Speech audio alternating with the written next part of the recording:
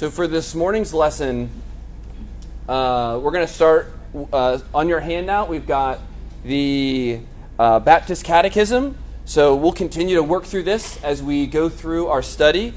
So we'll start with question 7, and I'll ask the question, and then we'll respond together. So question 7, what is God? Answer, God is a spirit, infinite, eternal, and unchangeable in his being. Wisdom, power, holiness, justice, goodness, and truth. Excellent. So that is a really shorthand way to help us as we work through this. And I also wanted to point out, as we're working through our doctrine of God, it's helping us as we better understand the things that we hold dear. So I've got next on your notes from our Confession of Faith, the Second London, the 1689. So in chapter 2, it talks about the doctrine of God. And in paragraph 1, and these are some of the things we're going to hit on this morning, and I've got those underlined. If I could have a volunteer read paragraph 1 for us. All right, Crystal. Paragraph 1. The Lord our God is but one only living and true God, whose substance is in and of himself, infinite in being and perfection, whose essence cannot be comprehended by any but himself. A most pure spirit, invisible, without body, parts, or passions, who only hath immortality, dwelling in the light which no man can approach unto, who is immutable, immense, eternal, incomprehensible, almighty, in every way. All right, fantastic. So those underlined parts, that's really what we're going to be drawing out over. I think we've got 4 sections that we'll be hitting as we work through our outline this morning. So last week we hit on, as kind of like that banner verse or banner verses, right? We hit on Jeremiah 9, right? Let the wise man boast in his wisdom, let the strong man boast in his might, but let the people of God what? Let them boast in this, right? That they know me and understand me, right? And then God, the Lord God goes on to describe himself, right? In that beautiful picture, right? So we as God's people, we enjoy, and that's what we boast in, is that we know him. So this morning, I wanted to give us another verse, right? Again, just trying to help us connect as we think about the doctrine of God and what that's doing in our own heart. So in Colossians 1, can I have someone read Colossians 1, verses 9 and 10 that we've got on our notes? And so, from the day we heard, we have not ceased to pray for you, asking that you may be filled with the knowledge of his will and all spiritual wisdom and understanding, so as to walk in a manner worthy of the Lord, fully pleasing to him, bearing fruit in every good work and increasing in the knowledge of God. Yeah, excellent. And we think about this, right? So as Paul is praying for the church in Colossae, right, how much more should we pray, right? Should we pray for these things not only in ourselves, but in our family, in our church, and for others, right? That they also, especially, would increase in the knowledge of God. Not just being theoretical, but also being experiential, right? That fellowship, that sweetness that we have as we draw near to him in worship and in praise. So just a quick recap from last week. So when we think about last week, we talked about God as simple, right? And really what that was focusing on was God he's not divisible into parts. And so when we think about God's attributes, it's not like God is made up of different attributes, and when we put them all together, that becomes God. God is a simple being from that standpoint. He's not divided or made up of parts. And overall, what we started last week, and we're going to continue this week, is the negative attributes, right? But not negative from the standpoint of unfavorable, but negative from the standpoint of we're negating something, right? We're saying that something is not so as we see in others. So, and we've already hit on that. Perfect. So we'll go ahead and hop into our notes. So the first one we're going to hit on is eternity, right? Which is the negation of succession in God. And when we talk about succession, we're talking about time. So on your notes, we've got a couple of texts that I'd like us to look at and think about before we kind of work through this together. So can I get someone to read Psalm 90, verse 2? I'm going to, all right. Before the mountains were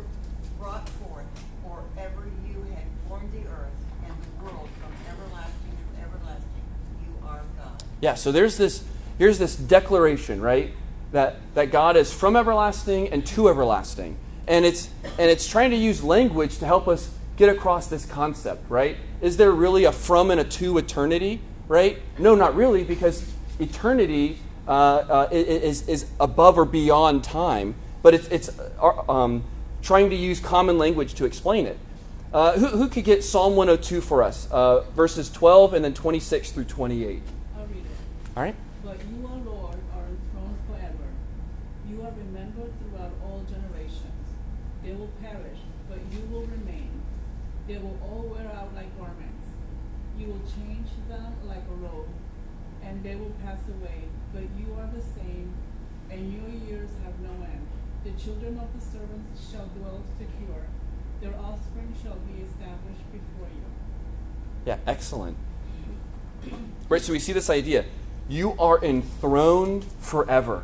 God never ceases to be God, ruling and reigning on his throne, right? And then this contrast, right, with creatures and creation, right? They will perish, but God will always remain. And then we see that in verse 28, right? That we as God's people, his servants, we shall dwell securely. And notice how that's connected with this idea, because God will not wear away like a garment, right? He instead is enthroned forever, this idea of eternity. And then who could get Deuteronomy 33, and then another one to get Isaiah 57? Who can get Deuteronomy 33 on your notes? All right, Brian? The eternal God is your dwelling place, and underneath are the everlasting arms. And he thrust out the enemies before you and said, destroy. All right, so even the scripture will then use this declaration to talk about God, right? That God is eternal. And then who can read for us Isaiah 57:15? All right, Arnie? Thus says the one who is high and lifted up, who inhabits eternity, whose name is holy.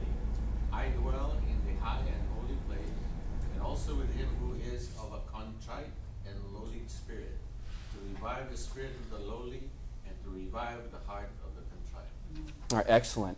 Yeah, so what a beautiful picture, right? So we think about God as holy. We think about him as separate, right?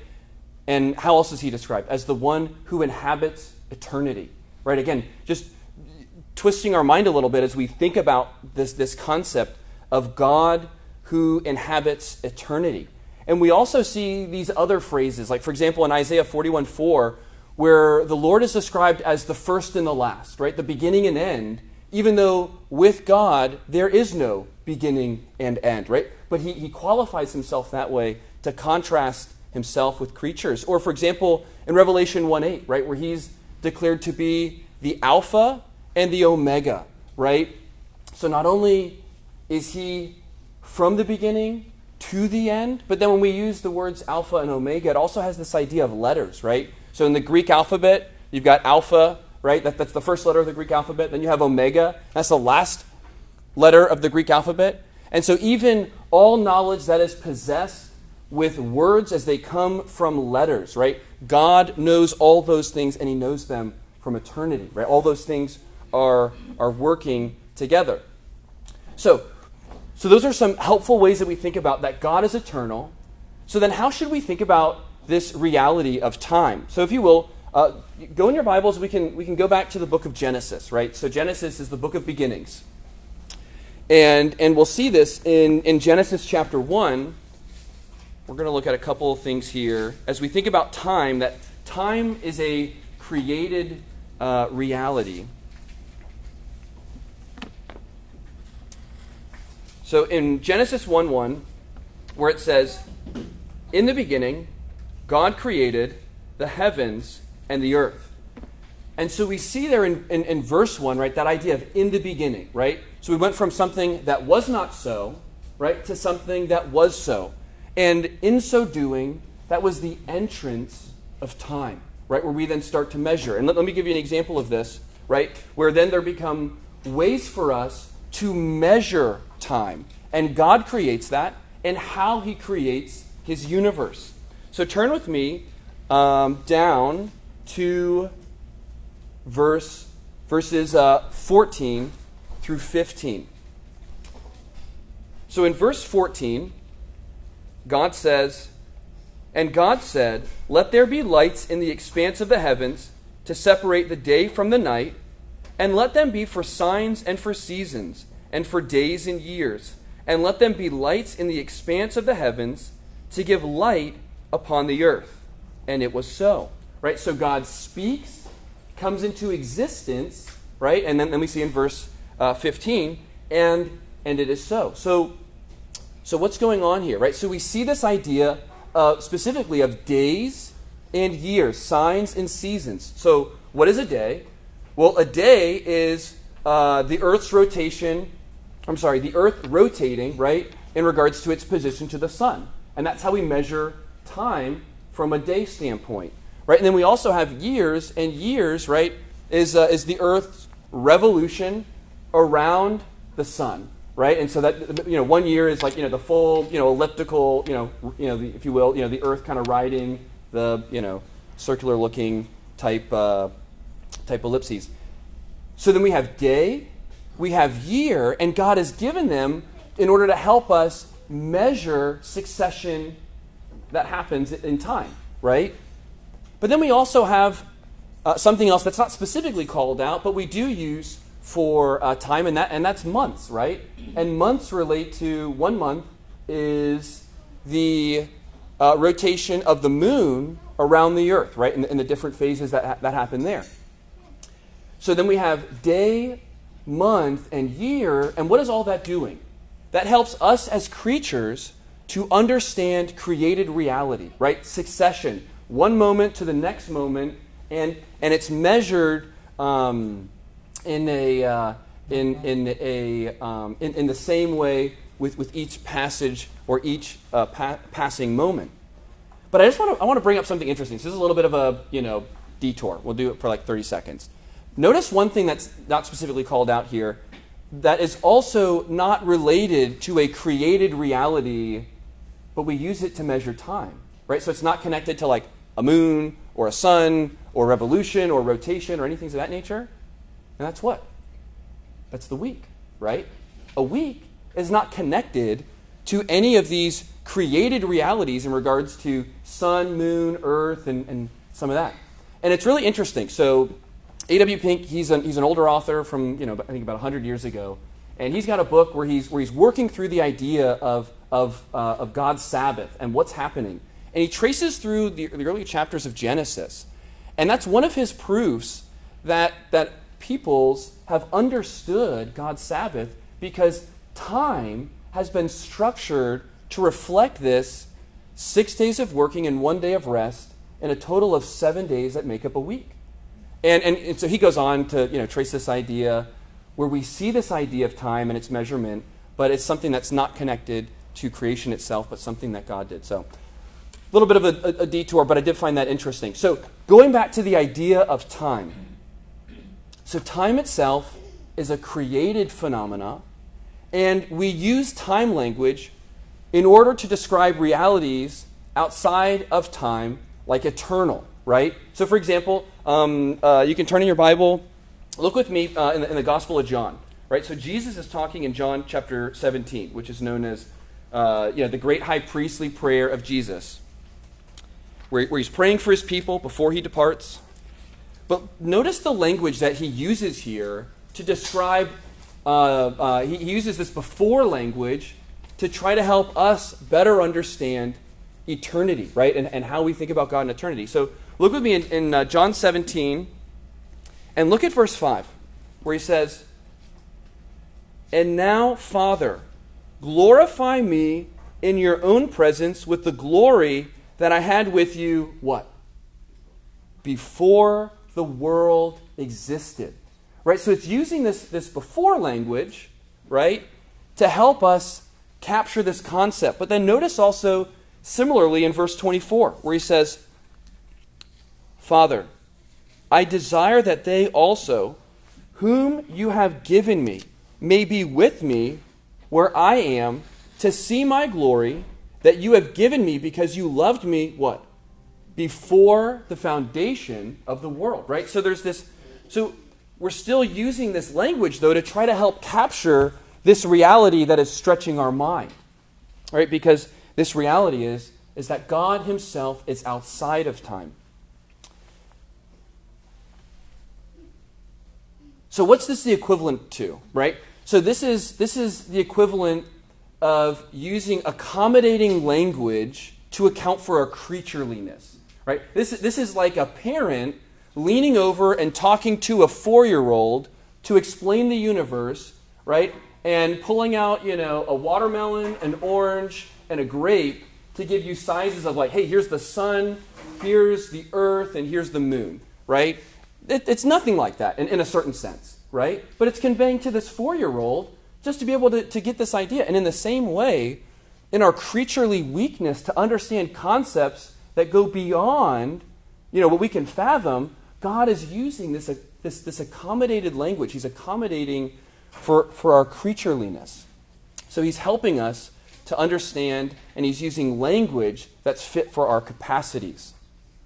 So, before we move on, so real quick, when just to make like a contrast, right? So when the Bible talks about us getting eternal life, right? To whoever believes, right, we're granted eternal life. And that's the thing that we look forward to, right? Life with God in Christ forever. But when we think about that eternal life, should we think of that differently than how we think about God's eternity or God being the eternal God? And the answer is yes, right? Because we don't change from being a creature to becoming creator from that standpoint, right? So even in, if you will, eternity future, right?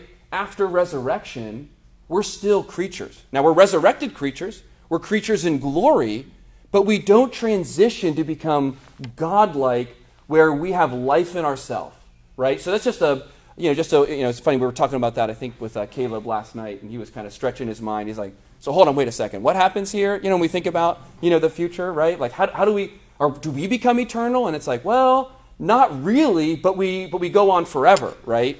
So making sure that we make that nuance. So lastly, before we exit thinking about our eternal God, I just want to commend another book to you. So I know I've commended several books. So here's another one. Put it on your list. So it is on the back of your notes under resources. So Stephen Charnock, this is another one. So he's got the book, The Existence and Attributes of God. This is like a really, really helpful classic book. They actually Crossway just did a reprint of it, or they're doing a reprint right now. But if you're an ebook person like I am, it is online for free on monergism.com.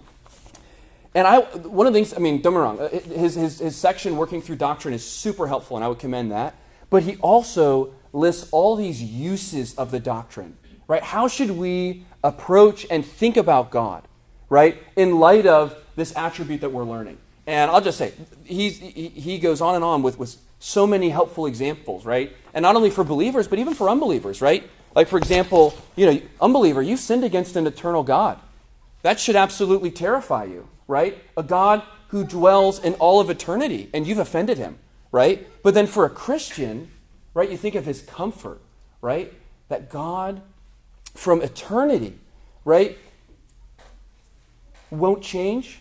And in fact, I'll quote him here where he says, "What hopes of a resurrection to happiness can we have, or of that full duration of it, if that God that promised it were not immortal to continue it, as well as powerful to effect it," right? So we see how this is connected and how that brings us comfort. It's like, God, because you're eternal, I know that resurrected life, that life that I'm looking forward to in light of the suffering that we have here, I know that it's not going to change because you are not bound by time. All right. So that was thinking about God's eternity. Norm. Do you happen to have the page numbers of that particular book? I don't. I have the Kindle location numbers, if that would be of use to you. What chapter? Yeah. So this was under, I think it'll be like attribute of eternity or attribute or eternal attribute, something of that flavor. And then he goes through the doctrine, so about halfway through the chapter, and then he goes through like of uses, and then he's got it all outlined by the numbers. Yeah, but again, I would commend that to you. Really, really helpful. All right. So thinking about God as eternal. So next, let's turn to God as immense. Now, I'll be honest with you.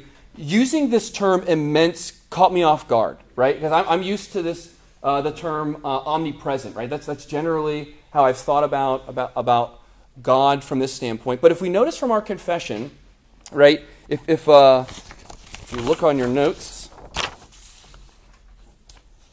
that in that chapter 2, paragraph 1, where it says God who is immutable, and then it says immense, right? So in our confession, it's using this language, and I think this language is to be preferred. So the idea of omnipresence is that God, right? Omni, right? All or every, and then presence, right? So God is everywhere, right?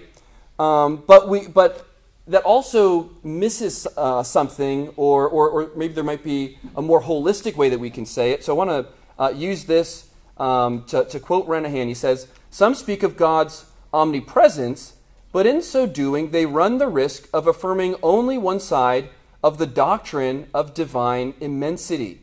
God is everywhere," right? The idea of omnipresence, "and yet contained nowhere immensity.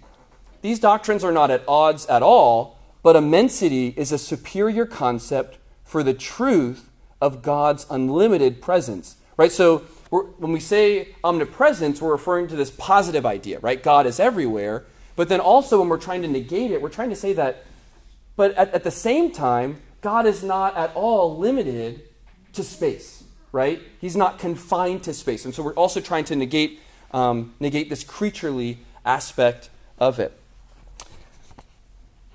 And I thought, so Louis Berkhoff, who I've also said, hey, he has a very succinct way of helping work through some of these doctrines, and I commend his portion to you. So he's got a definition, and so on your notes, where it says immensity definition, would someone be willing to read that on your notes on the bottom there on page 1?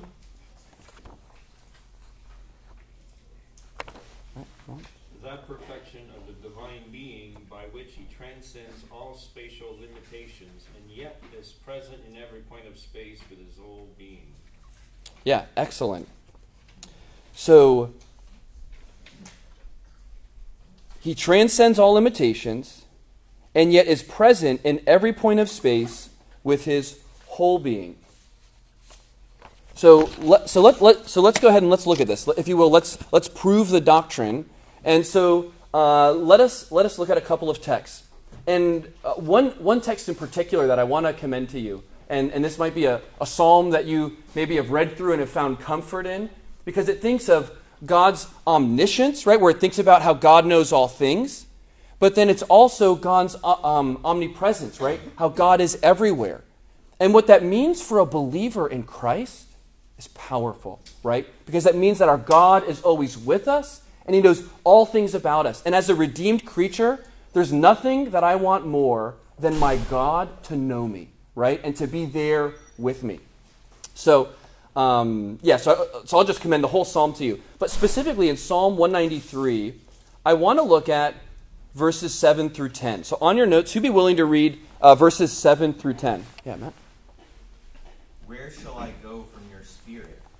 Or where shall I flee from your presence? If I ascend to heaven, you are there. If I make my bed in Sheol, you are there. If I take the wings of the morning and dwell in the uttermost parts of the sea, even there your hand shall lead me, and your right hand shall hold me. Oh, that's so beautiful. Yeah, exactly. Right? It's this rhetorical question. Where shall I go from your spirit? Or where can I flee from your presence, right? And, we could follow it up, right? Jonah has an opinion to say on this, right? He's like, yeah, I tried. It's like, good luck, right? Yeah, because God is not a territorial deity, right? He's creator. And he's not bound by the limitations of space. So let's also look at who can get 2 Chronicles 2, and then I need someone for Isaiah 66. So you can get 2 Chronicles 2 for me on your notes. But who is able to build him a house, since heaven, even highest heaven, cannot contain him? Who am I to build a house for him, except as a place to make offerings before him? Yeah, right. Again, another rhetorical question. It's like, what can we build that would contain him, right? And that's when we say this idea of immensity, we're denying nothing can contain God, right? Yeah, and then Isaiah 66:1. This is so beautiful. Thus says the Lord, heaven is my throne, and the earth is my footstool. What is the house that you would build for me? And what is the place of my rest? Right? Again, just asking questions for us to see this reality of this creator-creature distinction. That God and God alone is not limited by these things. So, yeah. In 2 Chronicles, who was speaking during that time? Was that like Solomon or was that David? Yes, I'm pretty sure it's Solomon, but let me go back and... Isn't he like referring to more not in the containing aspect? It's not. I thought he was referring more so like God is like just so great that like who am I to like try to build something to contain him? Not more like the contain him. Yes. Like a temple, because the temple was like a thing God asked him to build for them to dwell there with the people, like when he used to be in the Old Testament, like fire by night. Yes. So more so that way, more than just like the actual idea of like I'm trying to contain him. Yes. Yeah, so think of it this way. This is an example that Solomon is understanding, and then from that example itself, that it then goes beyond from the lesser to the greater, right? So this house can't contain God because God himself can't be contained, right? Where it uses the language since even the highest heaven, right, cannot contain him, right? So there's no created reality that can contain God. And then, but you're right, though, he's also trying to express it. But even this little house, this dinky house, right, that we're building for him, where it's his special presence that dwells with us. We're going to hit on that in a minute, where we try to make some of these nuances. But even that, right, can't contain him, right? And but he's using that from a way of contrast to draw near and worship. Like how important and how that should humble us, that God has drawn near to us, right? And we would understand that he would draw near to us by grace, right? All right, so but that's a really good question. So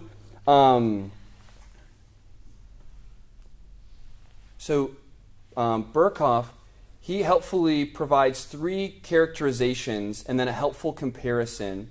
So when we talk about beings in space, or three modes of presence in space, there's three senses, right? And what we're trying to do is help to bring out some of these nuances between creator and creature, right? But creature, there's two parts to creature, and we're going to hit on that. So the first one is bodies, right? So bodies are things related to creatures, but we think of like humans or animals or things of that flavor. So humans are in space circumscriptively because they are bounded by it, right? So there's this idea of, mass and matter from that standpoint. And then there's a second nuance, right? Okay, so that's how they are present in space. But then secondly, then we deal with finite spirits, right? So you could think of what's an example of a finite spirit? That's an angel, right? So angels are ministering spirits.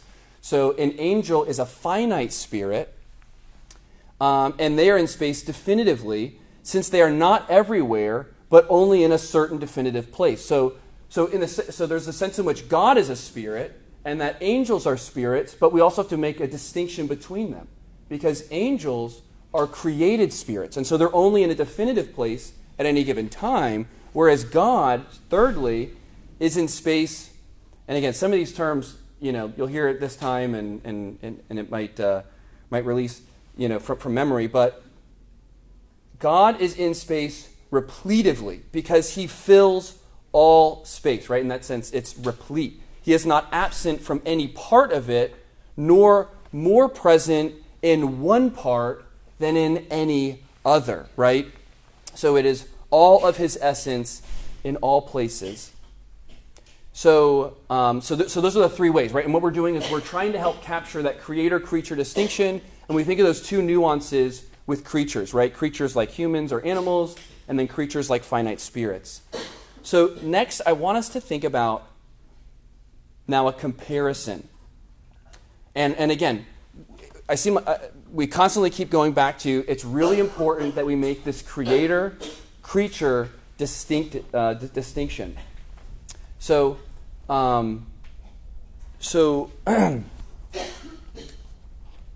on your notes, we're going to look at this idea of immanence and transcendence. So the idea of immanence is God drawing near, right, to creation.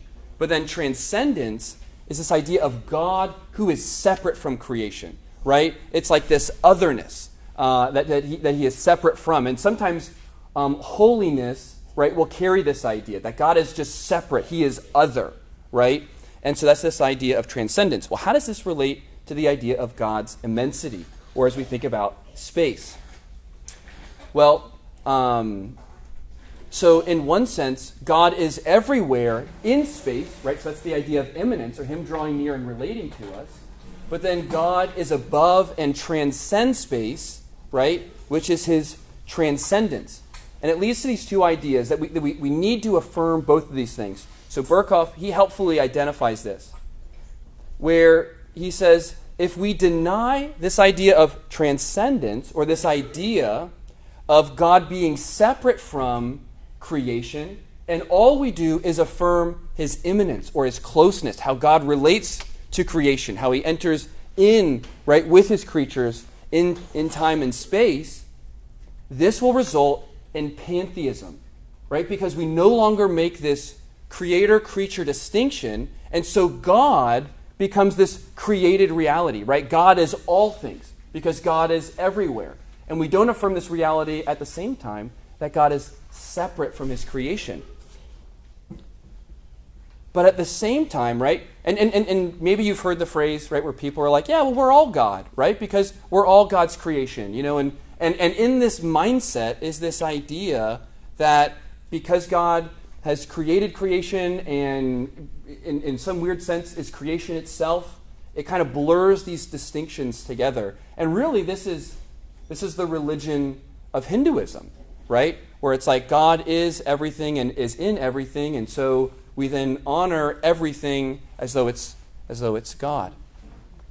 So that's if we deny transcendence or a separateness, right? But then at the same time, what happens if we deny God's immanence, or where God draws near to us and relates to us, and all we do is affirm his otherness, or we affirm his separateness, right? What happens? Well, and think of it this way. What happens is we end up with this God of deism, right? Where God no longer relates to creatures. God is not involved in time and history, right? God is, in that sense, he's outside of space and time. He's not involved. And if you will, it's like the earth is a clock. He created it, set it up, and now it's just the clock just going, and he's laissez-faire, hands off, right? Completely leaving the world. And that would be, you know, an example of this would be Thomas Jefferson, one of the America's founding fathers, right? In the time of, you know, this rationalism in the 1700s, you know, basically came to a God of deism, right? So when we think of space, it's important that we make these important nuances, right? Both creator-creature distinction, that God is separate from, but also enters into and relates to us, right? It's not either or, but it's both and. Can I just reference a Yeah. text that I think is really good in that regard is Isaiah 57:15, where it says, "For thus says the one who is high and lifted up, who inhabits eternity, whose name is holy. I dwell in the high and holy place, and also with him who is of a contrite and lowly spirit, to revive the spirit of the lowly and to revive the heart of the contrite." That's beautiful. So you have that aspect of this transcendence of God, and Yes. yet his immanence with the brokenhearted. And how Yes. it comes to them. So yeah. Yeah, that is sweetness right there. Yeah. So, similar question you asked earlier, Trayvon, in regards to this aspect of than God kind of dwelling in a temple, or we see this kind of language, like, for example, in Genesis 3, right? It says that God walked in the cool of the day, or the cool of the morning, right?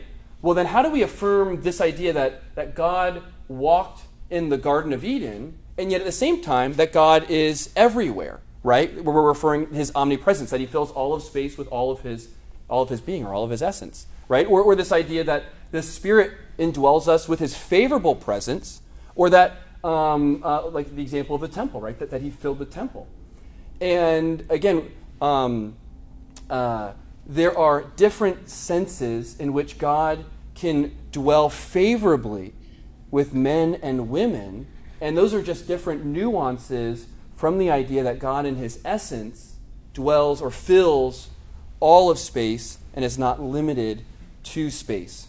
That God, though he dwells in these special ways, and to us it's to our advantage, right? It helps us as it communicates different things to us, but God is not in any sense contained by these very things that he has created. So, I know we've covered God's eternity and then God's immensity. So any questions or comments or thoughts before we kind of hop into our next section?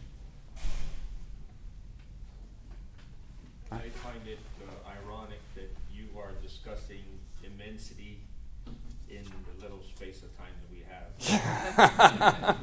have. Yes, I feel it. Yeah, true.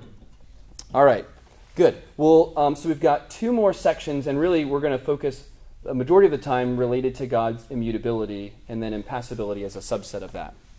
So, on your notes, we have the ideas here on your heading, immutability and impassibility, or the negation of all mutation or change in God, right? That'd be immutability, right? You think of mutation. And then impassibility, the negation of all passion in God. So we see in our confession of faith, right, on our notes here, that God is without body, parts, or passions, right? And then it goes a little bit further where it says, who is immutable, right? So what are these terms referring to, and how should this help us as we worship God and draw near to him? So, and there's definitely overlap from what we touched on last week, right? That we see this idea of God not changing, right? That God doesn't mutate. There's no potential in God. He doesn't change for the better. There's nothing better for him to turn into. And we talked about this, that God is simple in that sense, that he doesn't have parts or divisions, and that's also connected to this idea of God having life in himself. He doesn't need anyone else, right? So all these ideas, what we're going to find as we go through the doctrine of God, all of these ideas overlap together and help us to understand these different aspects. So let's read a couple of these texts. So on your notes, you'll see Malachi 3:6. Can I get a volunteer to read Malachi 3:6? All right, Crystal. For I, the Lord, do not change. Therefore you, O children of Jacob, are not consumed. Yeah, excellent. Yeah, in that text, Exodus 3:14, where I just took the first part there, God says to Moses, I am who I am. Or in Isaiah 48:12, right, where Isaiah has recorded this, where we see this reflection from Exodus 3:14. Listen to me, O Jacob and Israel, whom I called. I am he. I am the first, and I am the last. All right, and then who can get James 1, verse 17? Who can get that for us? Every good gift and every perfect gift is from above, coming down from the Father of lights, with whom there is no variation or shadow due to change. All right, excellent. Right, and notice that at that very end, right? There is no variation or shadow as though there was change in God, right? And then in Hebrews 1, verses 11 through 12, it says, they will perish, but you remain, right? This text looks familiar, right? Because we read it earlier from the Psalms. They will all wear out like a garment. Like a robe, you will roll them up. Like a garment, they will be changed. But you are the same, and your years will have no end. And so we notice not only this idea of God's eternity, like we covered from with this psalm in that section, but also this idea that that God is not like a garment that's changed, right? And again, you can see how this is connected with this idea that his years do not end. So there is no change that's found in God, and all of his attributes are necessarily in harmony with one another. Right? And we saw that with this idea of God's name, the I am who I am. He's the eternal I am who never changes.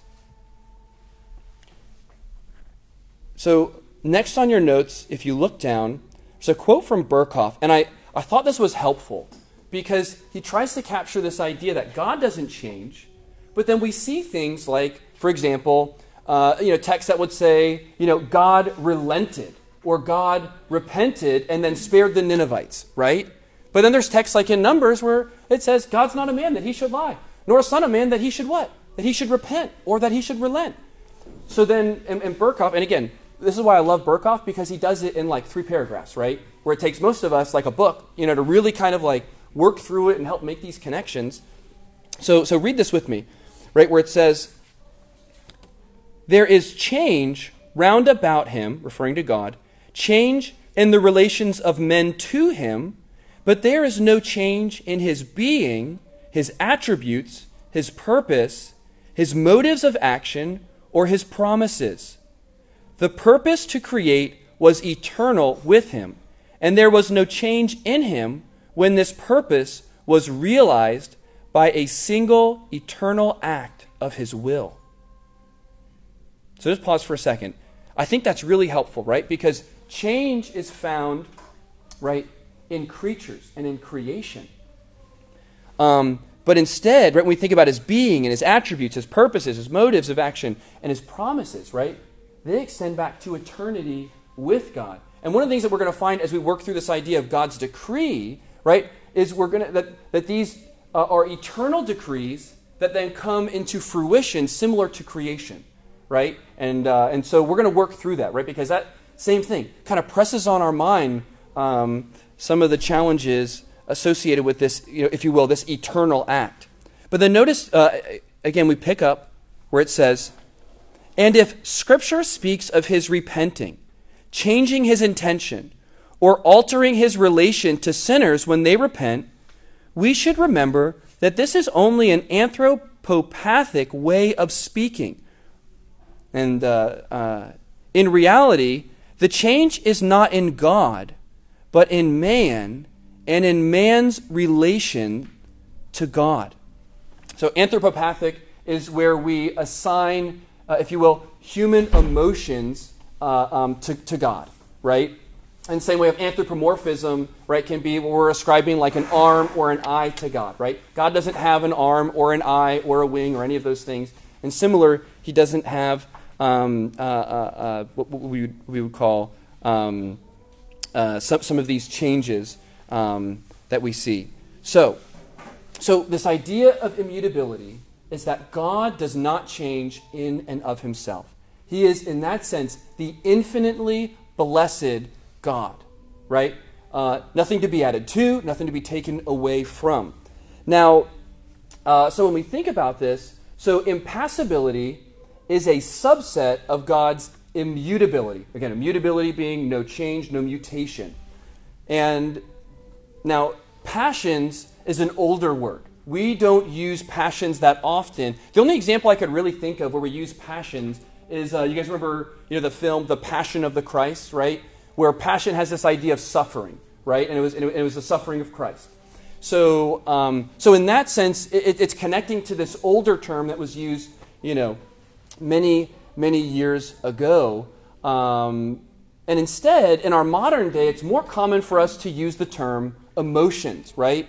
But what we want to do or want to be careful of is when we use the term emotions, it's a less precise meaning than some of the meaning that's used from theology, from church history, when it uses these terms like passion or this other term, affection. And we're going to go into both of those to help us rightly think through these things and then how they relate to our understanding of God's being. So passion refers, in some sense, or at least historically, to suffering, where one is acted upon and there's a change in their state for the worse, right? So if you want to think of it this way, when we think of passions, that person is acted upon and the state they're in is now worse than when it was before that happened, right? And so that would be considered the passions, right? And then affections are on the other side. If you will, affections are more so related to good or virtues, right? And but it also has this idea of change, because when you become affected, right, for the better, that would be using this term affections, right? And maybe you guys have, I know I've referenced before Thomas Chalmers, his little booklet, The Expulsive Power of a New Affection, right? It's a change in us for the better. Or Jonathan Edwards, he's got Religious Affections, where he talks about what is it that work in us that changes us, but it's a change for the better, right? So those are the ways that we're trying to use these terms when we think about it.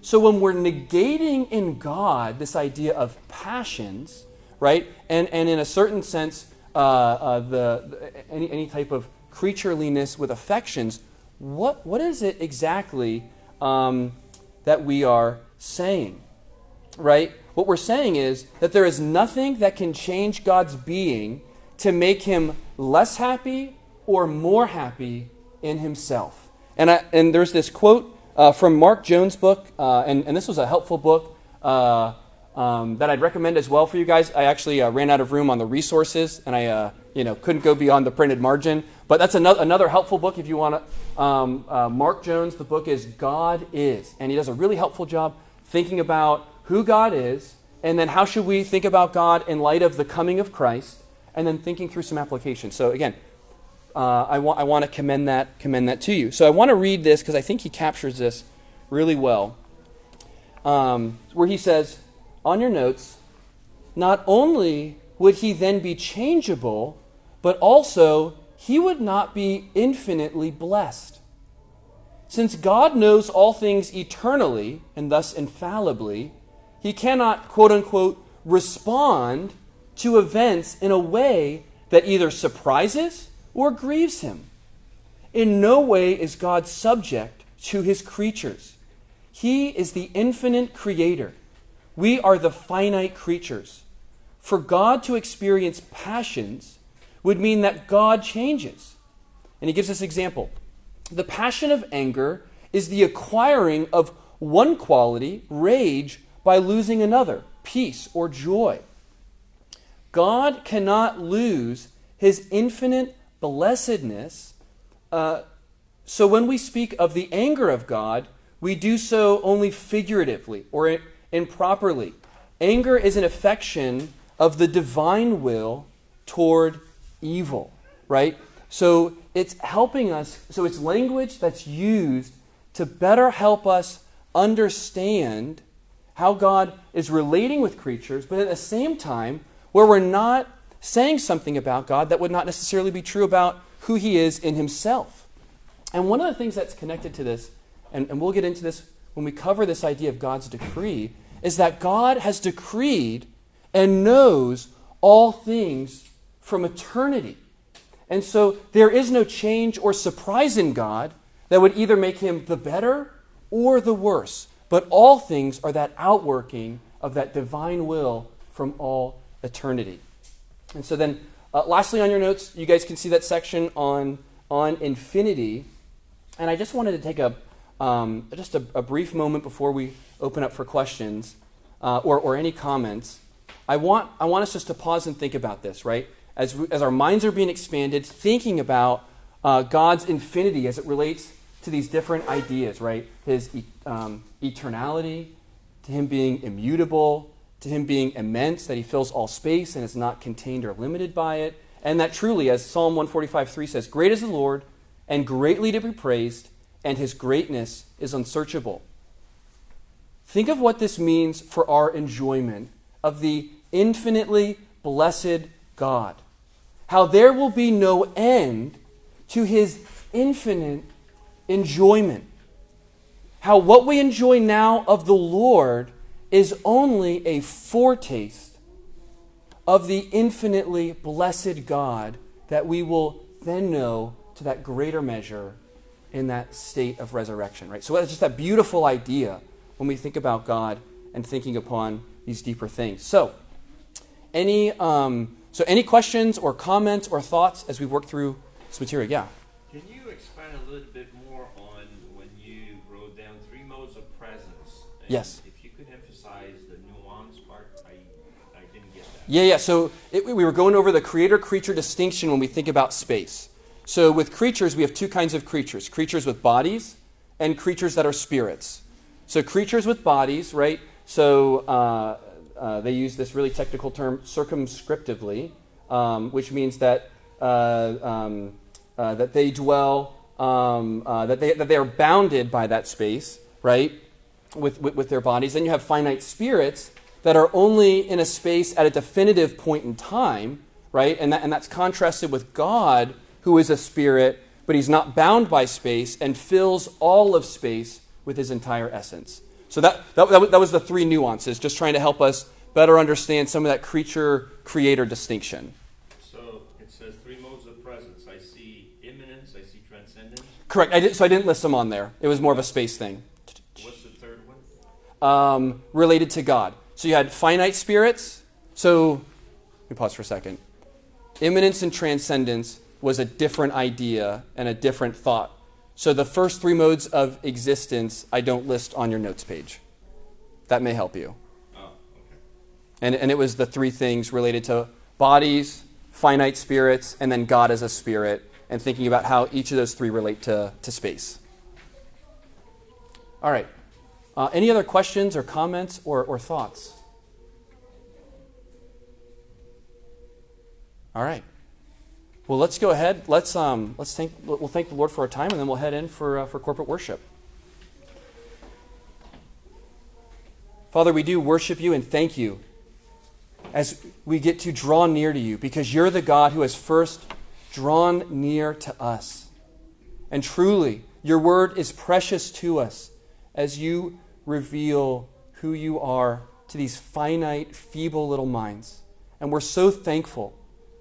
Not only this, but that you're a gracious God and that you draw near to us in grace, not in wrath to consume us. Oh, how our sins deserve this. But how you draw near in grace. And so we appropriately respond that we love you, and we pray, please help us now as we think on these things, as we increase on our knowledge of you, and we increase love for you, and as we go into corporate worship. We ask for your blessing on this in Jesus' name. Amen. You are dismissed.